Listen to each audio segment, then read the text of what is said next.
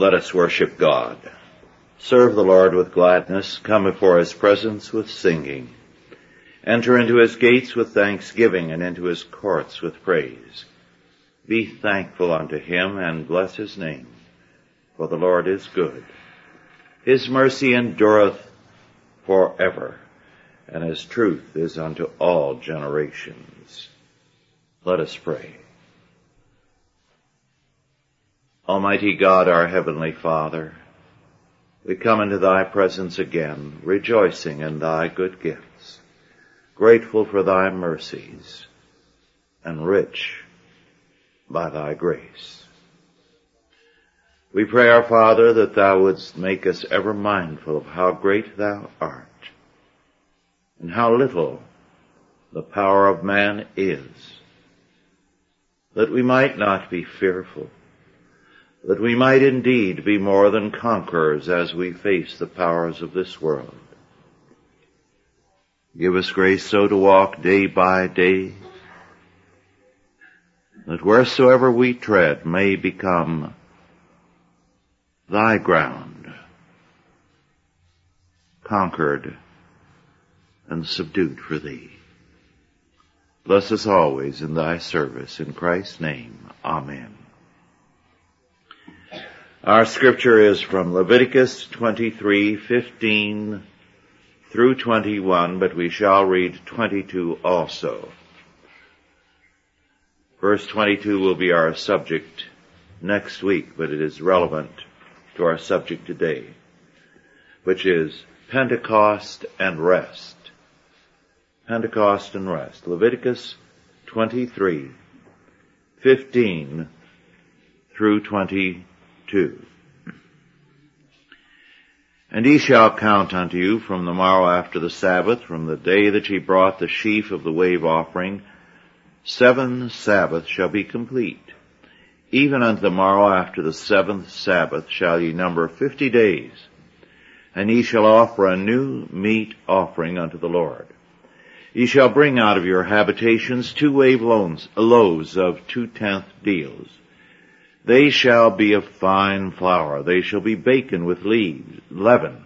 They are the first fruits unto the Lord. And ye shall offer with the bread 7 lambs without blemish of the first year, and 1 young bullock, and 2 rams.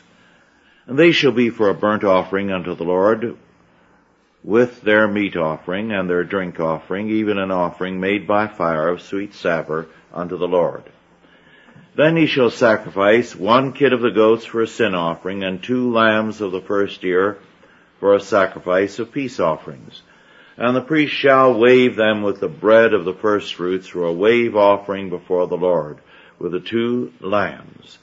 They shall be holy to the Lord for the priest. And ye shall proclaim on the selfsame day that it may be an holy convocation unto you. Ye shall do no servile work therein. It shall be a statute forever in all your dwellings throughout all your generations. And when ye reap the harvest of your land, thou shalt not make clean riddance of the corners of thy field when thou reapest, neither shalt thou gather any gleaning of thy harvest. Thou shalt leave them unto the poor and to the stranger. I am the Lord your God. These verses have to do with the festival of Pentecost. Pentecost means simply 50th. It gains this name because it falls on the 50th day after Passover. It was a 1-day celebration, and it was a thanksgiving for God's gracious provision. It came at the end of the harvest season. It gave thanks to God for his providence. And there was an offering to God of animal sacrifices, cereal gifts, and drink offerings. Our modern Thanksgiving is modeled after Pentecost. In verse 22, gleaning is cited as one aspect of giving thanks to God. Our Lord says in Matthew 10, verse 8, freely ye have received, freely give. In the law, we are repeatedly warned against forgetting God and believing in our own self-sufficiency, so that we say in our heart, my power and the might of mine hand hath gotten me this wealth. But thou shalt remember the Lord thy God, for it is he that giveth thee power to get wealth, that he may establish his covenant, which he sware unto thy fathers, as it is this day. So declares Deuteronomy 8, verses 17 and 18. God ratifies his covenant with us by prospering us so that we can better serve him and his kingdom. I heard recently that in a conference, two very prominent, internationally known Christian leaders insisted that there was nothing more evil and wicked than to strive to exercise dominion, to strive to improve this world, to strive to gain victory, because the statement was made, the power of sin is too great. Which is to say, Satan is greater and stronger than God. Which is to say that grace is not equal to sin. It's not surprising that this type of thinking, which has recurred in the church more than once, has created only evil. At one time, the Reformed Church in Germany was a very powerful force. But in the last century, it was virtually gutted and destroyed, as was the German Reformed movement in this country. And the reason was a simple one. A very prominent theologian who virtually became the determining force within the church. A man who was sound on the various articles of doctrine, nonetheless was sadly astray on one key issue: sanctification. He said, our sanctification was complete as far as it would go in this lifetime on the day of our conversion, our justification. This meant that a Christian was a no-growth person. No growth.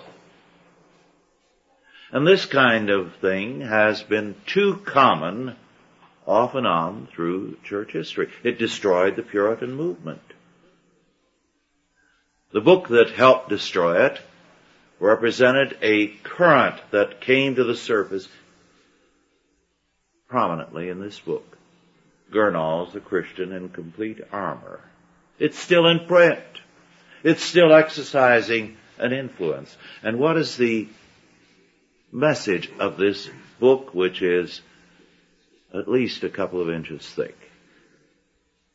The message is that our life is a perpetual St. Vitus dance in no man's land.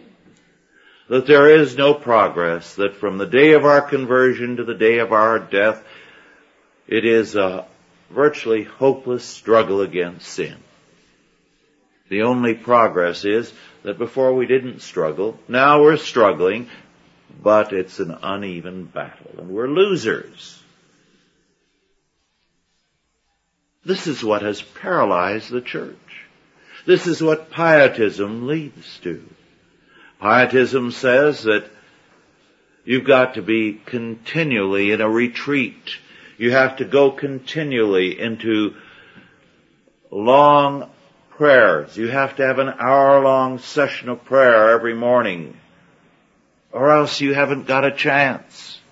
You're going to go under. And this is nonsense. It is implicitly Manichaean. It echoes the Manichaean dualism, which said the good and evil gods are always evenly balanced, so you didn't have a chance in life. But Pentecost has a different message. Pentecost says that because we are God's covenant people, He blesses His faithful people with a harvest. And that's what Pentecost is about. It says we celebrate. And that's what the day of Pentecost in the book of Acts is about. God blessed His church with the gifts of the Spirit. So, Pentecost was a festival to rejoice because having been faithful to God and His law word, God had blessed His people. And what were they to do? They were to bless those less fortunate, the widows and orphans, the poor, the aliens. Having been blessed, they were to bless.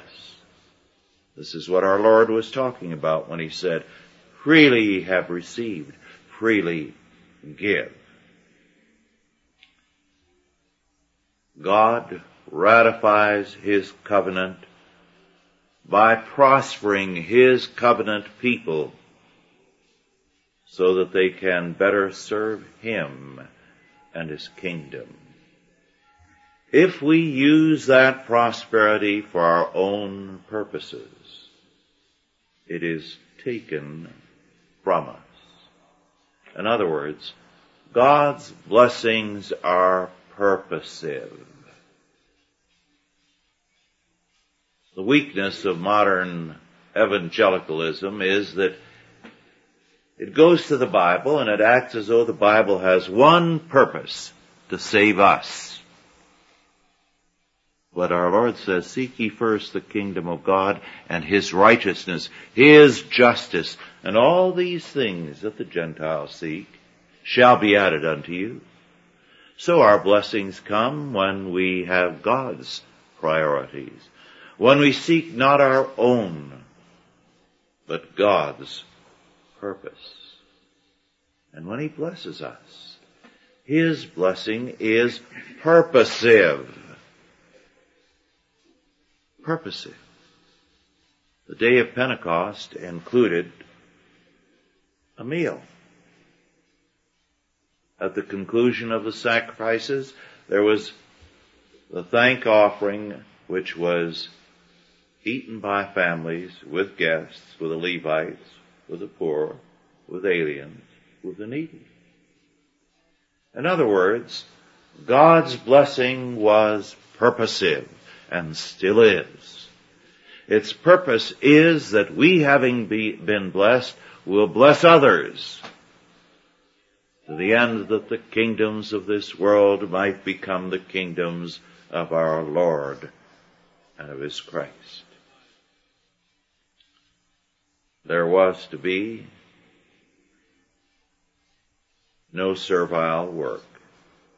Servile work meaning laborious, heavy work, field work, are occupational tasks. It was a day for thanksgiving.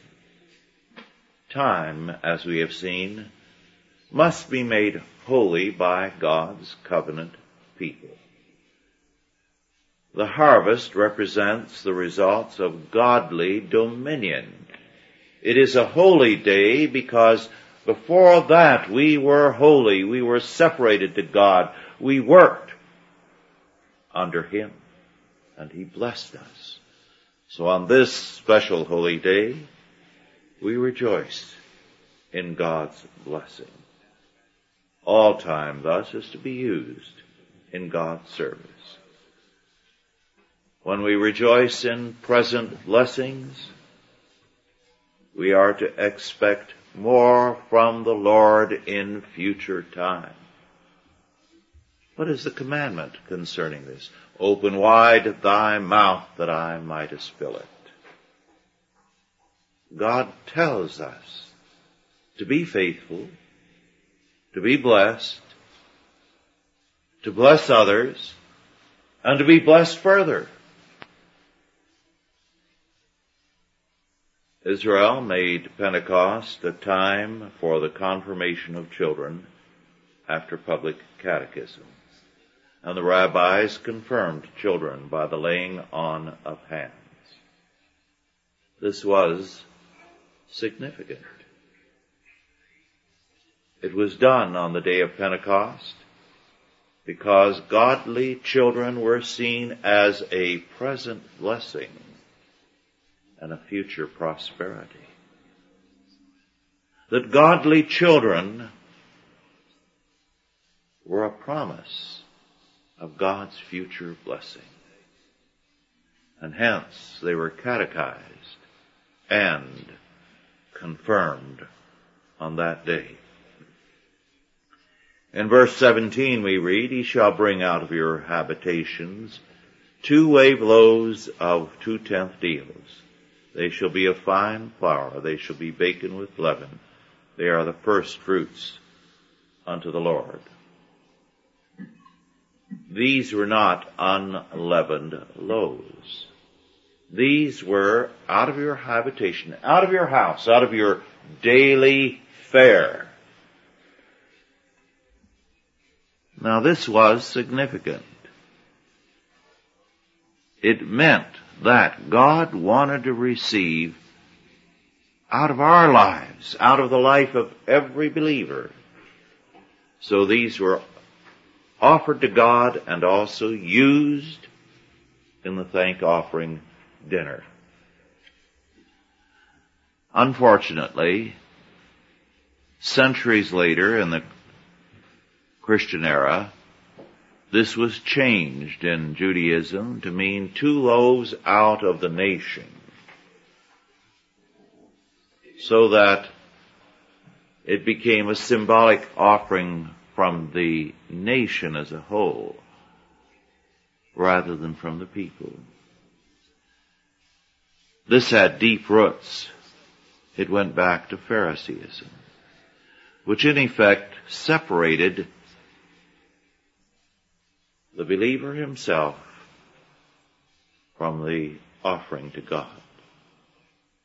It said this was something that was privileged. It had to represent the best in the nation. And it depersonalized it.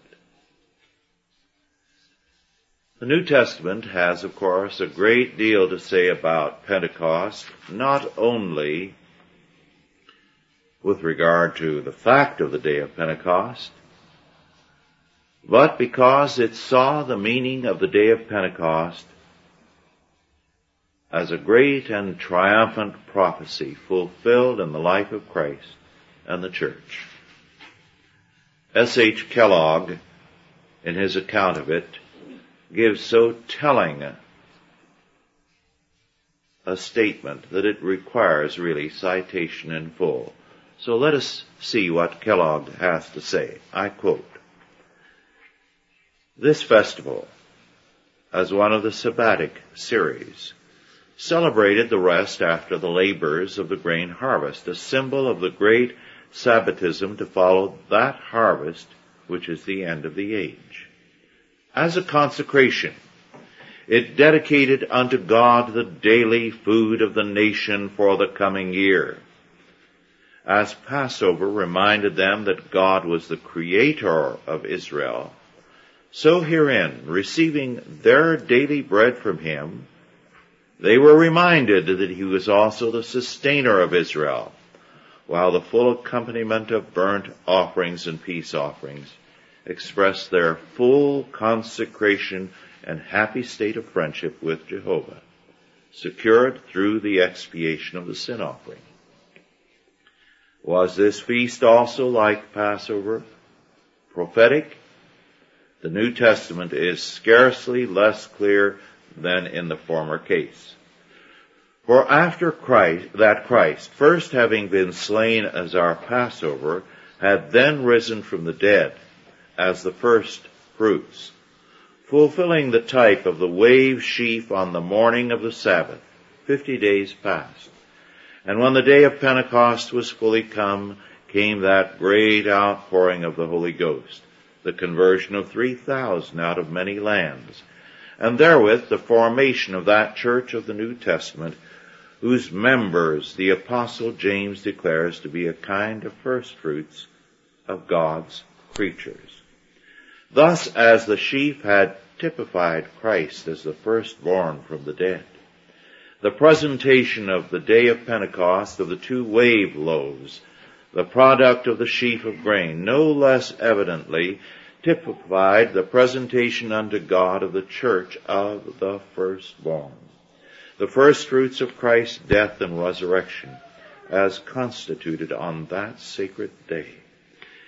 This then was the complete fulfillment of the Feast of Weeks, regarded as a redemptive type, showing how not only rest but also redemption was comprehended in the significance of the Sabbatic idea. And yet that complete redemption was not therewith attained by that church of the firstborn on Pentecost, was pre-signified in that the 2 wave loaves were to be baken with leaven.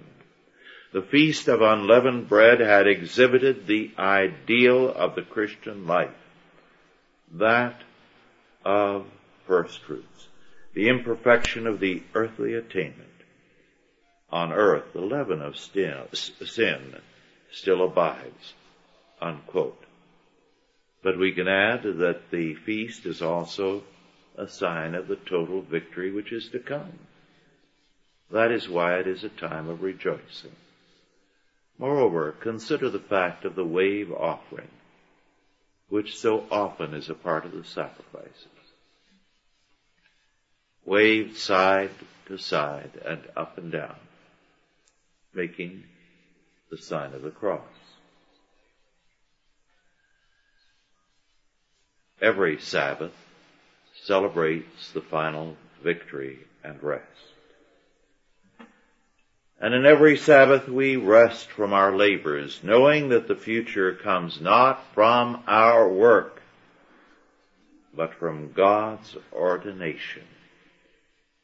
We rest in His victory over sin and death, and we rest in the confidence of His total victory which is to come. As Kellogg noted, the festival, quote, dedicated unto God the daily food of the nation for the coming year, unquote. It dedicated it in the confidence that God, yesterday, today, and forever, would care for His people, His covenanted and faithful people. It was thus a confidence in God's providential care of us. While the Sabbath means rest, it can be very seriously misinterpreted if we view it in terms of the modern ideas of rest. The biblical doctrine of rest involves trust. As we shall see on a later day, it involves more. But basic to it is trust.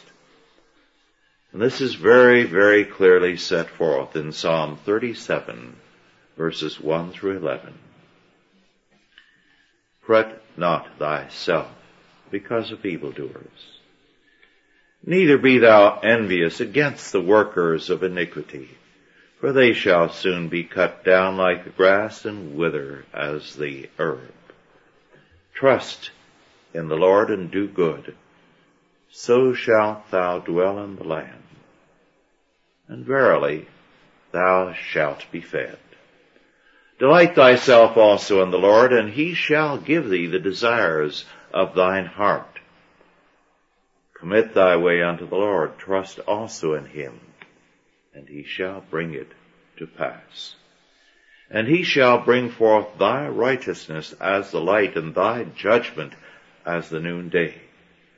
Rest in the Lord, and wait patiently for Him.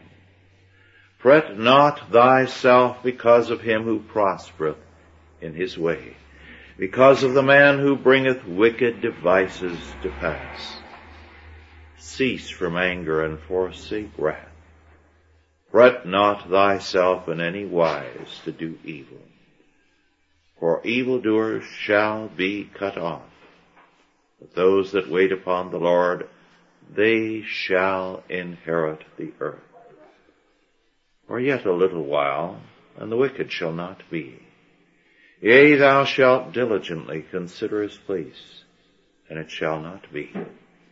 But the meek shall inherit the earth, and shall delight themselves in the abundance of peace. This is what Pentecost is about. This is what the Sabbath is about. To rest means to trust in God. To trust in Him to provide for us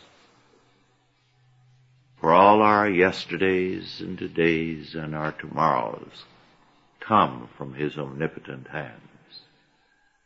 And if we are faithful, we are blessed. And if we trust in Him, we shall not be confounded. Let us pray. O Lord our God, thy word is truth. Give us grace to believe it, to know it, and to obey it. We confess unto thee, our Father, that too often we have listened to the voices of men and the voices of our own heart. We have then listened to the voices of failure and of defeat. Thy word is truth. And thy word is the word of victory, victory over sin and death, victory over this world, victory over ourselves and the sins that beset us. Give us grace, therefore, to walk day by day, trusting in thee and resting in thy grace and government, and working in the confidence that what thou hast declared and what thou hast summoned us to do will be accomplished, for thy word will never return unto thee void. Our God, we thank thee in Christ's name. Amen. Are there any questions now?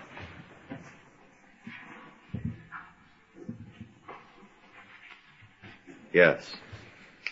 Psalm 37 tells us not to fret about the prosperity of the wicked. Elsewhere, the psalmist seems perplexed at the fact that the wicked do prosper and the righteous have trouble. How are we to view that? Yes. Many of the Psalms reflect the bewilderment of saints when they see the righteous prosper.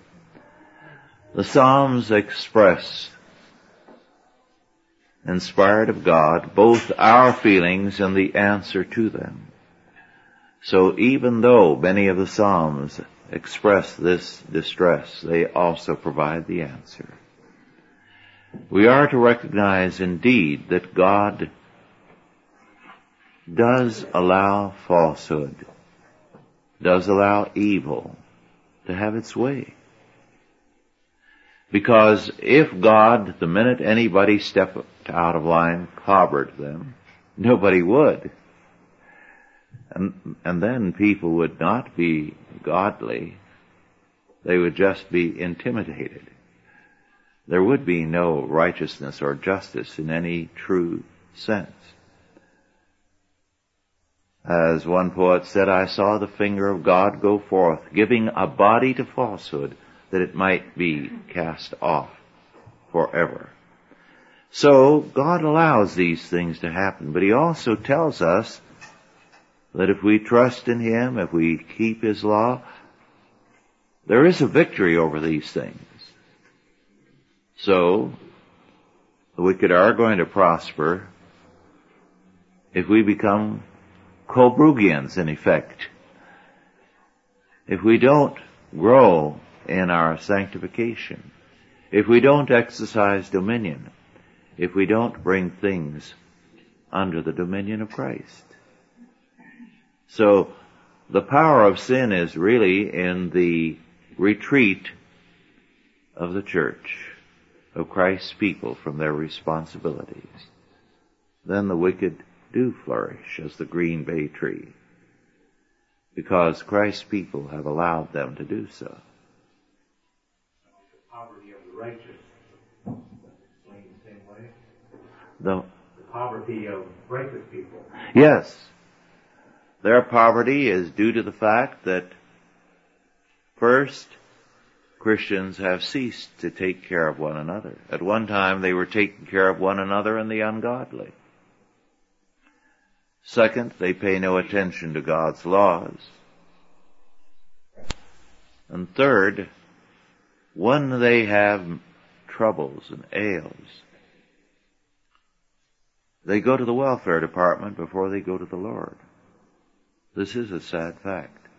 I wrote a position paper on Social Security a few years back, which was reprinted in one or two publications.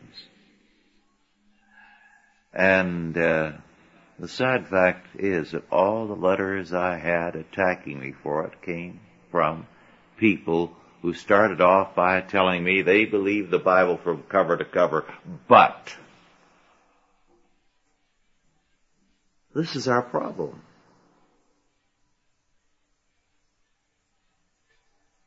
Any other questions or comments? Yes. Well, the prosperity of the wicked looks better from the outside. Yes, I think you're right on that. The prosperity of the wicked does look better from the outside. A pastor with whom I was very close, we worked together on many things a good many years ago. This is the first church he pastored after seminary. He found that the richest couple in the community, extremely wealthy, and this was a major city, never spoke to each other. And he said he knew that was literally true because on one occasion they called him in and he had dinner. And all the messages were relayed from husband to wife at opposite ends of the table by the servants. They had too much tied up in the property and their assets ever to separate, but they stayed together and went their separate ways. And he said it was the most uncomfortable evening he had ever had. He never felt envious of them after he visited. Yes. I spoke to a coach of a professional football team. He sat next to me on a plane. And I brought up the amount of money that they're getting now. And he said, yes, but they're green kids. And every time one of them signs a contract with all this money, there's an army of parasites and leeches who swarm around them. And he said it's a great struggle to keep them from being totally ruined. Mm-hmm. Yes, and what makes it harder is they enjoy playing Lord's Bountiful. It appeals to their ego. Well, if there are no further comments or questions, let us conclude with prayer. We thank Thee, our Father, for Thy word, and for the blessing of Thy word, for the joy of Thy covenant and the provisions of Thy covenant.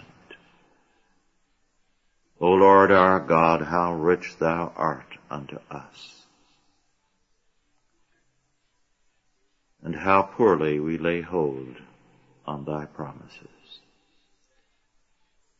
Give us grace to trust in Thy word and to act on Thy word and to grow strong in Thy word and in Thy Spirit. And now go in peace. God the Father, God the Son, and God the Holy Ghost bless you and keep you, guide and protect you, this day and always.